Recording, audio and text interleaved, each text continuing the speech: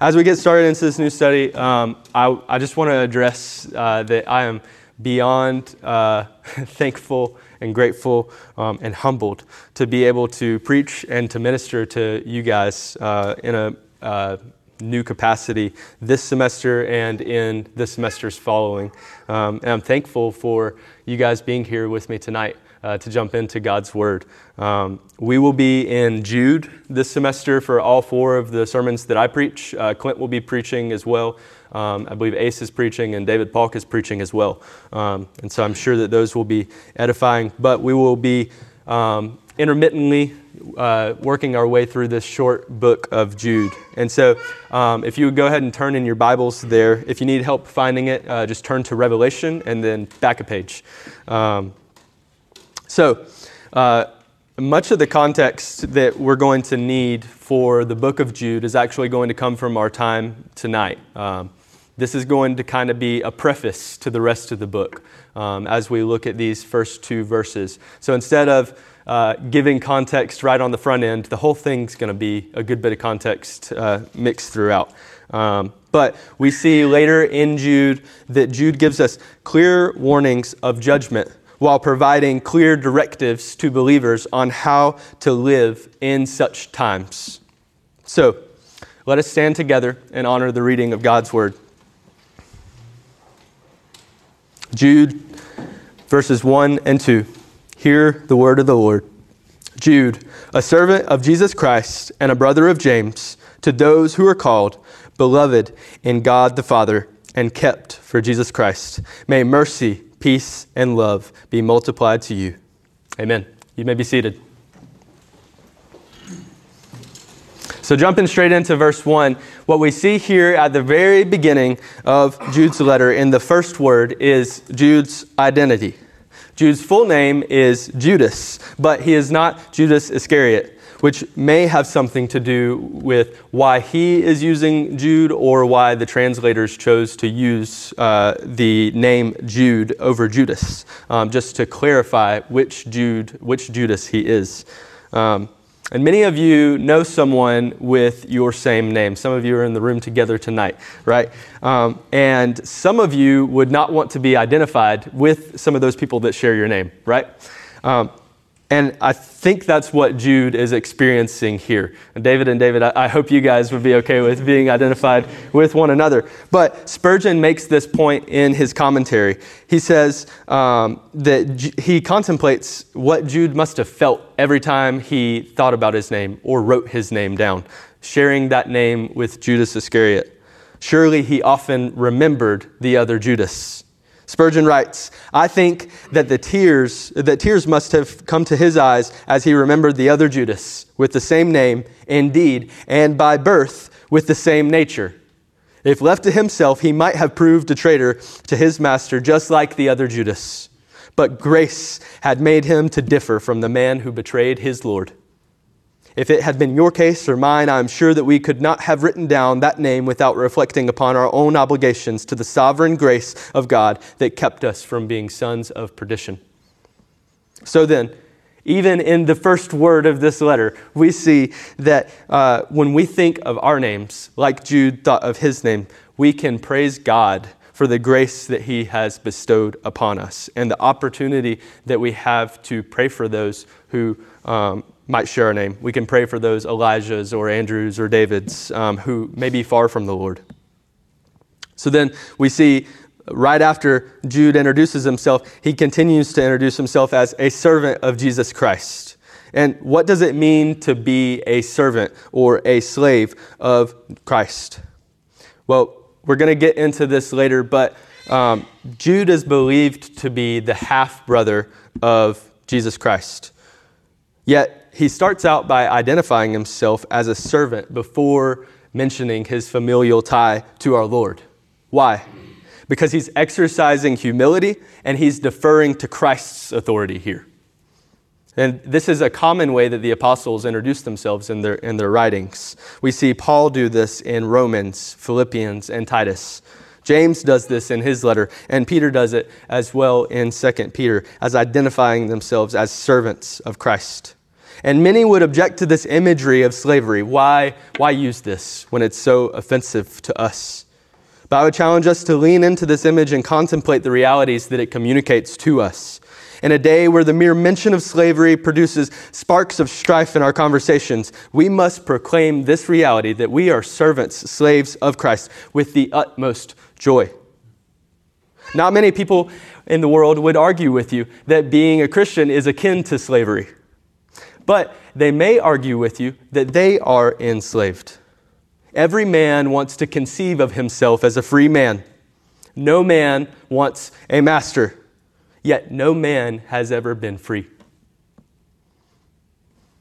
We're all born into sin. Sin is the binding rule of our lives. Before Christ comes into our lives, we can choose nothing other than sin. We may not choose righteousness until God changes our heart. And so this is an area where this thing called the inescapable principle fits in. It's not whether, but which. So it's not whether or not you will be enslaved, but who will be your master? Will it be Christ or will it be Satan? Slaves are bought. And likewise, you, Christian, were bought with the blood of Christ. Under sin, our chains restrained us from doing good, but under Christ, our chains bind us to truth, righteousness, goodness, and freedom. Though slaves of Christ are not free to leave, none have ever wanted to. Regenerate Christians are as the slaves that we see in Exodus chapter 21. These slaves are identified as bondservants. They love their masters so much that they desire to remain bound to them forever. And they actually go through a ritual ceremony where they have their ears pierced to symbolize this. And this is the imagery that we see Jude identifying with here. He is a slave to Christ. This seemingly small phrase sets the tone for the text as we continue to work through Jude. Jude, in the first part of his first sentence in this letter, is staking a flag into the ground. Jude is not his own, but he belongs to his master, Jesus Christ. And he is doing the work that his master obligates him to do. And this is what we are called to do as Christians. We are called to be obedient to Christ. Jude engages in big fights with harsh words in this short letter, but he does so as one who is acting in obedience to the things that his master has called him to. We see him continue on to identify himself as the brother of James. And so, like I mentioned earlier, he does mention his familial ties, but he does so in all humility. Though there's some debate, like I said, it's traditionally believed that Jude is Jesus' half-brother, as Mary is recorded as having other boys other than Jesus named James and Judas. And here we have a Judas identifying as a brother of James. Mark 6:3 says in reference to Jesus, "Is this not the carpenter, the son of Mary and brother of James and Joseph and Judas and Simon?" So, I believe this phrasing here, brother of James, to be one of clarity and of deference. It's clarifying because it helps us know which Judas this is. But it's also an act of deference because he doesn't mention his direct relationship to Christ. He doesn't do that directly. Jude doesn't say, "I have authority because I'm the Lord's brother." He says, "My authority flows from the one whom I serve." So we see, following this, who this letter is to. It's to those who are called. What does that mean, though? The question and conversation of who a letter of Scripture is being addressed to often comes up with people that are first studying the Bible or they're studying theological categories such as soteriology, the doctrine of salvation. If we get the audience wrong, like if we think that this is, let's say, to the world and not to Christians, then we are going to get wild interpretations of this text if we don't understand who it's actually addressing. So at the beginning of many of the books of the Bible, you'll see this note. This letter is to the elect. We see that in Titus. To the saints. We see that in Philippians. To the saints and the faithful, we see that in Ephesians and in Colossians. Those loved by God and called to be saints, we see that in Romans. And here, to the called. Understanding who this letter is being written to is of utmost importance for our time in the Word together, interpreting this letter's contents and making applications. So we see a clarifying note here after Jude says that it's to those who are called. It's to those who are called, comma, beloved in God the Father and kept for Jesus Christ. So these are Christians that Jude is writing to. Thus, the exhortation that's found in this letter was meant for and can be applied in the lives of Christians. And to be honest with you guys, we could look at this phrase alone for our time together and fill it all up. But we must press on. But before I move on to our next portion, I want to continue to point out a few notes. This verse, this phrase, puts on display a glorious doctrine called monergism, which means one work. In short, monergism is the doctrine that God and God alone saves us. It is God's one work. It is not something that God requires assistance in. God saves us down to the desire for Him and our faith in Him. Thomas Manton, the Puritan, says, "No creature can cleanse his own heart, nor can he make himself holy, any more than he can create himself. We are able to defile ourselves, but we cannot cleanse ourselves. A sheep can go astray by itself, but it can never return to the fold without the shepherd's help and care." This is true, and this is what Jude hits on by referring to the Christians he's writing to as called. So Scripture refers to multiple different calls. A general call in which all who hear the gospel message preached are called to trust in the Lord and to repent and be baptized. And then there's also another category for calling, the effectual call. And this is where God gives particular calls to particular men which they do not resist. So there's a call that goes out to many, but few are chosen.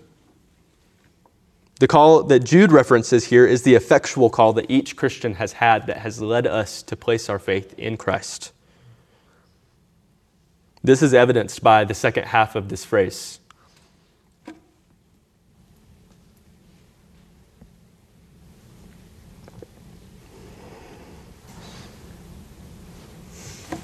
The described love of God here is the love that God is displaying towards His people, the elect.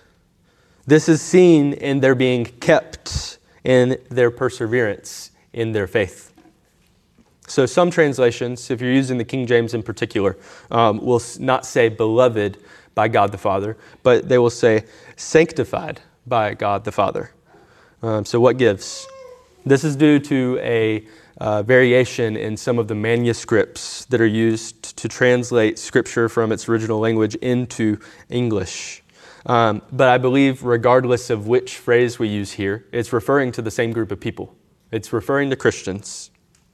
Both terms, sanctified and beloved, are describing people who have been set apart in a particular way by God. And indeed, you, Christian, have been sanctified by your heavenly Father, who delights in you and calls you beloved.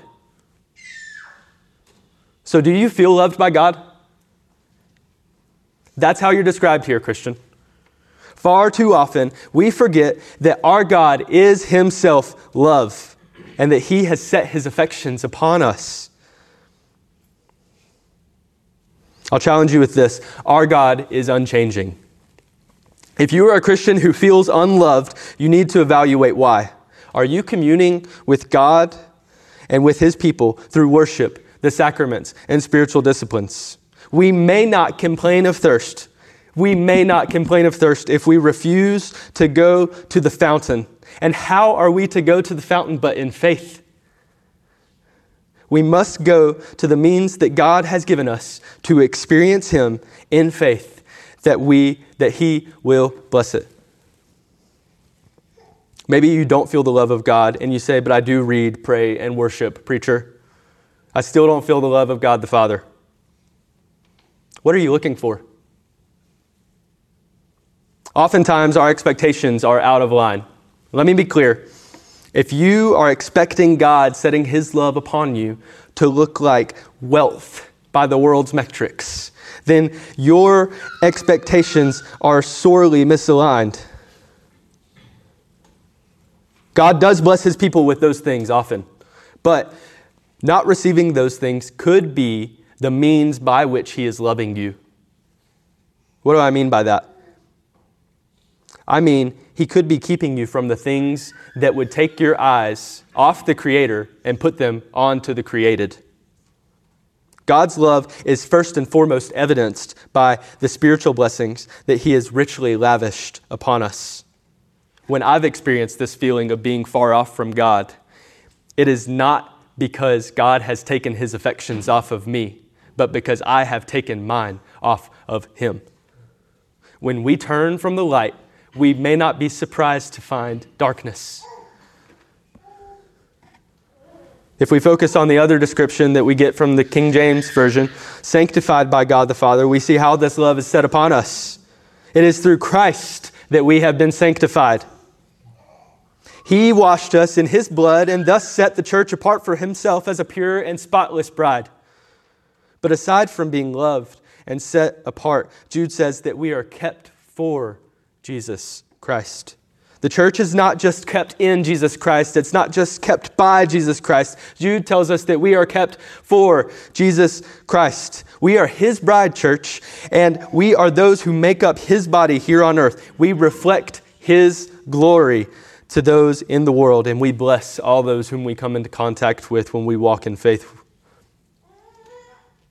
Aside from the obvious value that's delivered here to us in belonging to the King of Kings, one ought to note that God is a jealous God. Spurgeon says in his commentary, "You must not touch that treasure that is set apart for the King."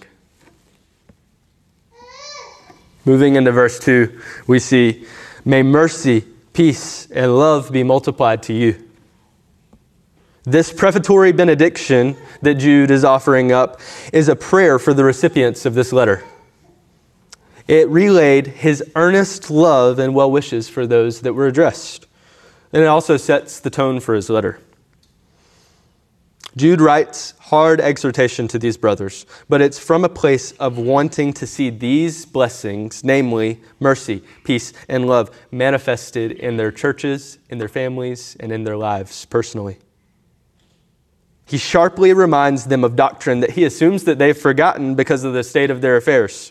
He recounts the pattern of judgment of God on the wicked, and he exhorts them to fight for the faith.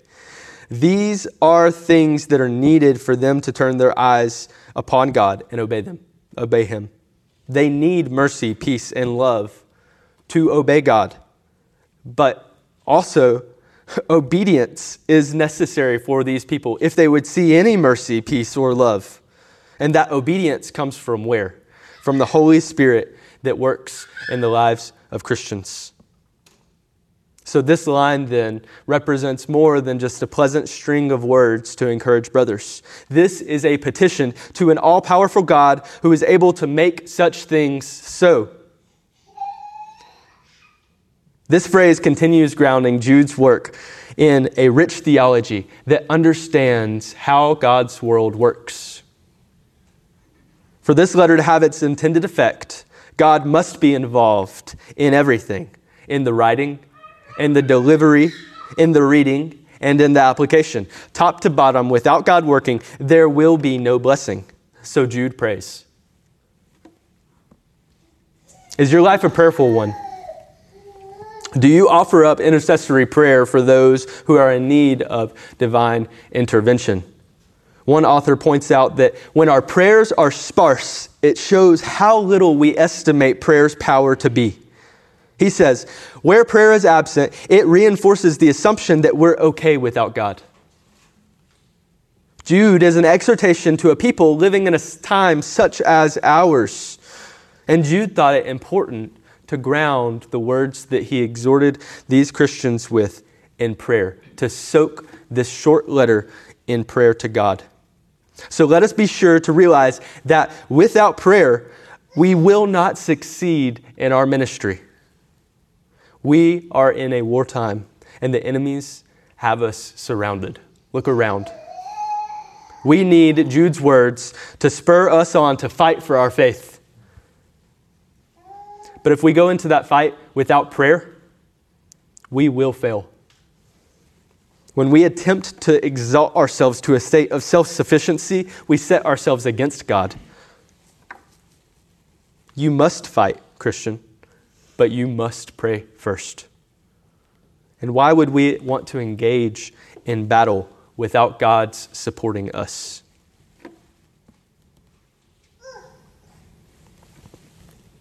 Without our God supporting us. Humble yourself before your Lord in prayer. And like Jude, learn to intercede on behalf of those who have a battle ahead of them. Easy application here. Pray for your pastor. I promise that he needs it. You are likely unaware of exactly how much your pastor is dealing with, but God is. Ask the Lord to strengthen him. Pray for Clint and Ace as they continue to embark on the journey of church planting. Pray for your family and friends and the specific situations you know that they're struggling with. So not only is Jude modeling and praying this prayer for these blessings to be given, but he's praying that they would what? Be multiplied. He's praying for them in abundance, as Manton points out in his commentary. So now we'll transition to look at each three of these blessings individually. So we'll start out with mercy. May mercy be multiplied to you. Romans 9:23 describes Christians as vessels of mercy, which God prepared beforehand for glory. The image that we see is that believers are like containers into which mercy is continually poured. Though we deserve wrath, God offers us mercy instead. Instead of pouring out wrath upon us, he took it upon himself in our place. In the Gospels, after Jesus heals the man that's demon-possessed, the man begs to follow Christ and to be with him. But Christ refuses this petition. And this may seem a little bit odd to us until we hear Christ's words. Christ tells him, "Go home to your friends and tell them how much the Lord has done for you and how he has had mercy on you." It's Mark 5:19. This is something that we desperately need to understand today. When we are saved from our past. When we are confronted by our flesh, our enemies, or devils that try to throw our past in our face and say, "Look at what you have done. You don't deserve this."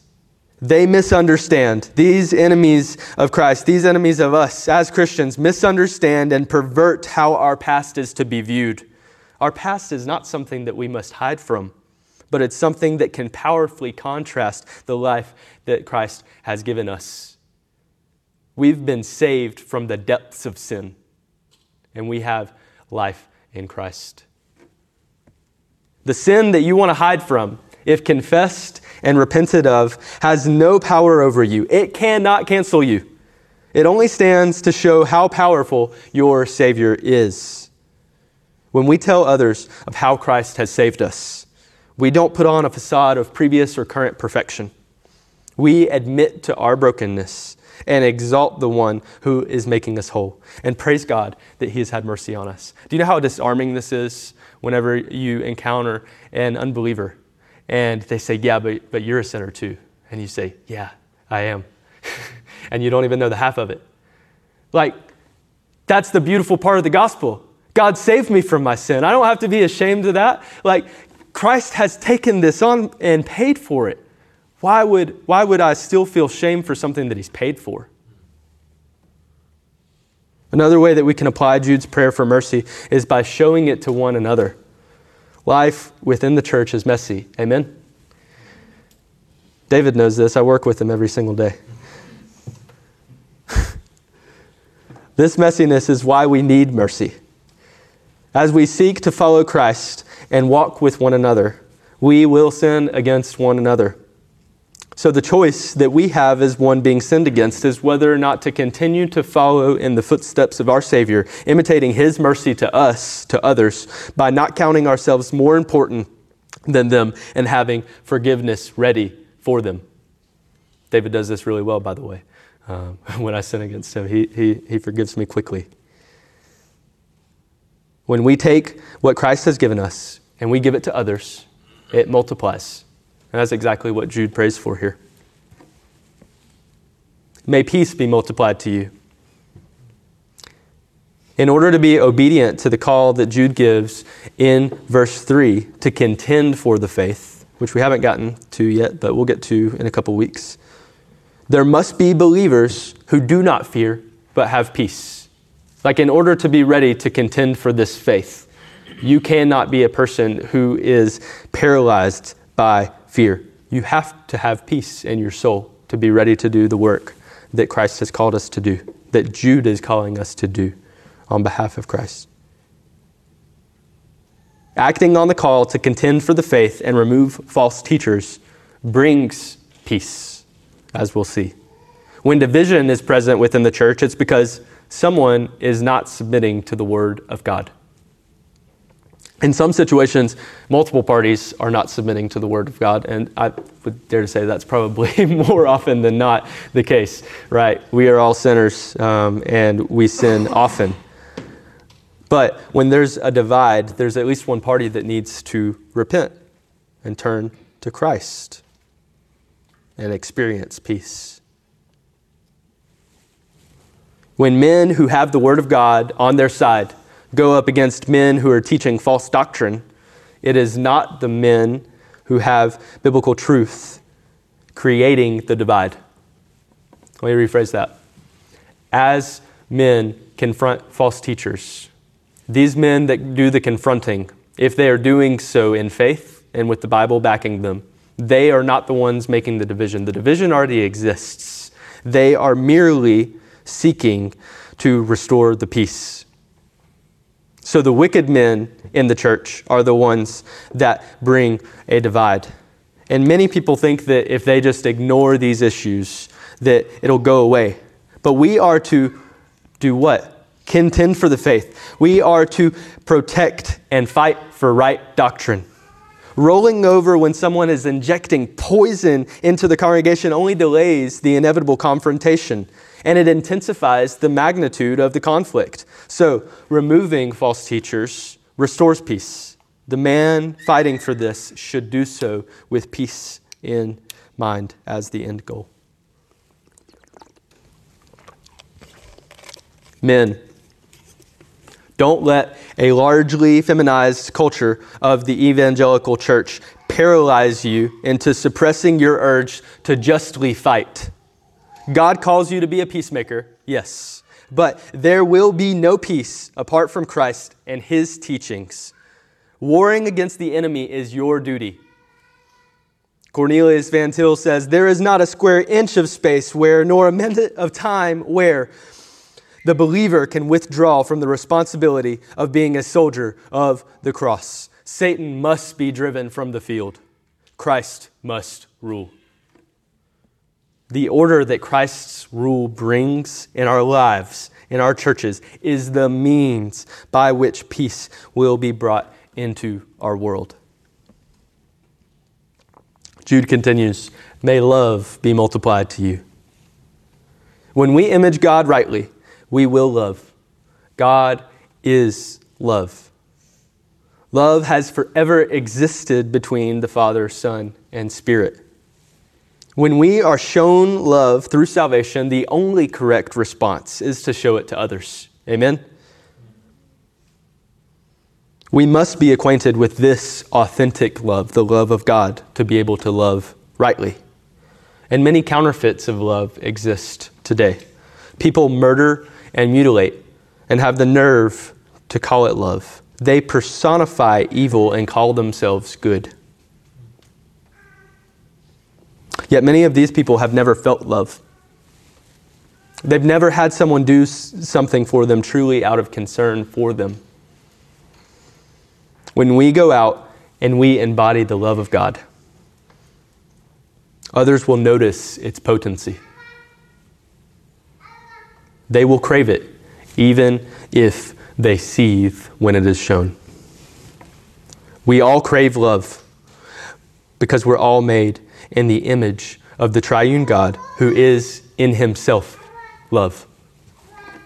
1 John 4, verses 7 through 12 says, "Beloved, let us love one another, for love is from God, and whoever loves has been born of God and knows God. Anyone who does not love does not know God, because God is love. In this love, God was made manifest among us, that God sent his only Son into the world so that we might live through him. In this is love, not that we have been loved by God, not that we have loved God, but that God has loved us and sent his Son to be the propitiation for our sins. Beloved, if God so loved us, we also ought to love one another. No one has seen God. If we love one another, God abides in us, and his love is perfected in us." So here we see that our love for one another is evidence of God's love for us. Do you see that? In other words, our love is proof of God's love being within us. When we truly love others, it stands as a testament and as an assurance of our salvation. John says in the last sentence of what I just read, if we love one another, God abides in us and his love is perfected in us. So how will this love be made manifest? John says it again in 1 John 3:18. He says, "Little children, let us not love in word or in talk, but in deed and in truth." So you may not say that you love someone and then act in a manner that's contrary to that. The prayer that love would be multiplied to you is a prayer for these Christians to walk out their faith consistently. Do you see that? The church is often accused of being hypocritical. Have you heard this?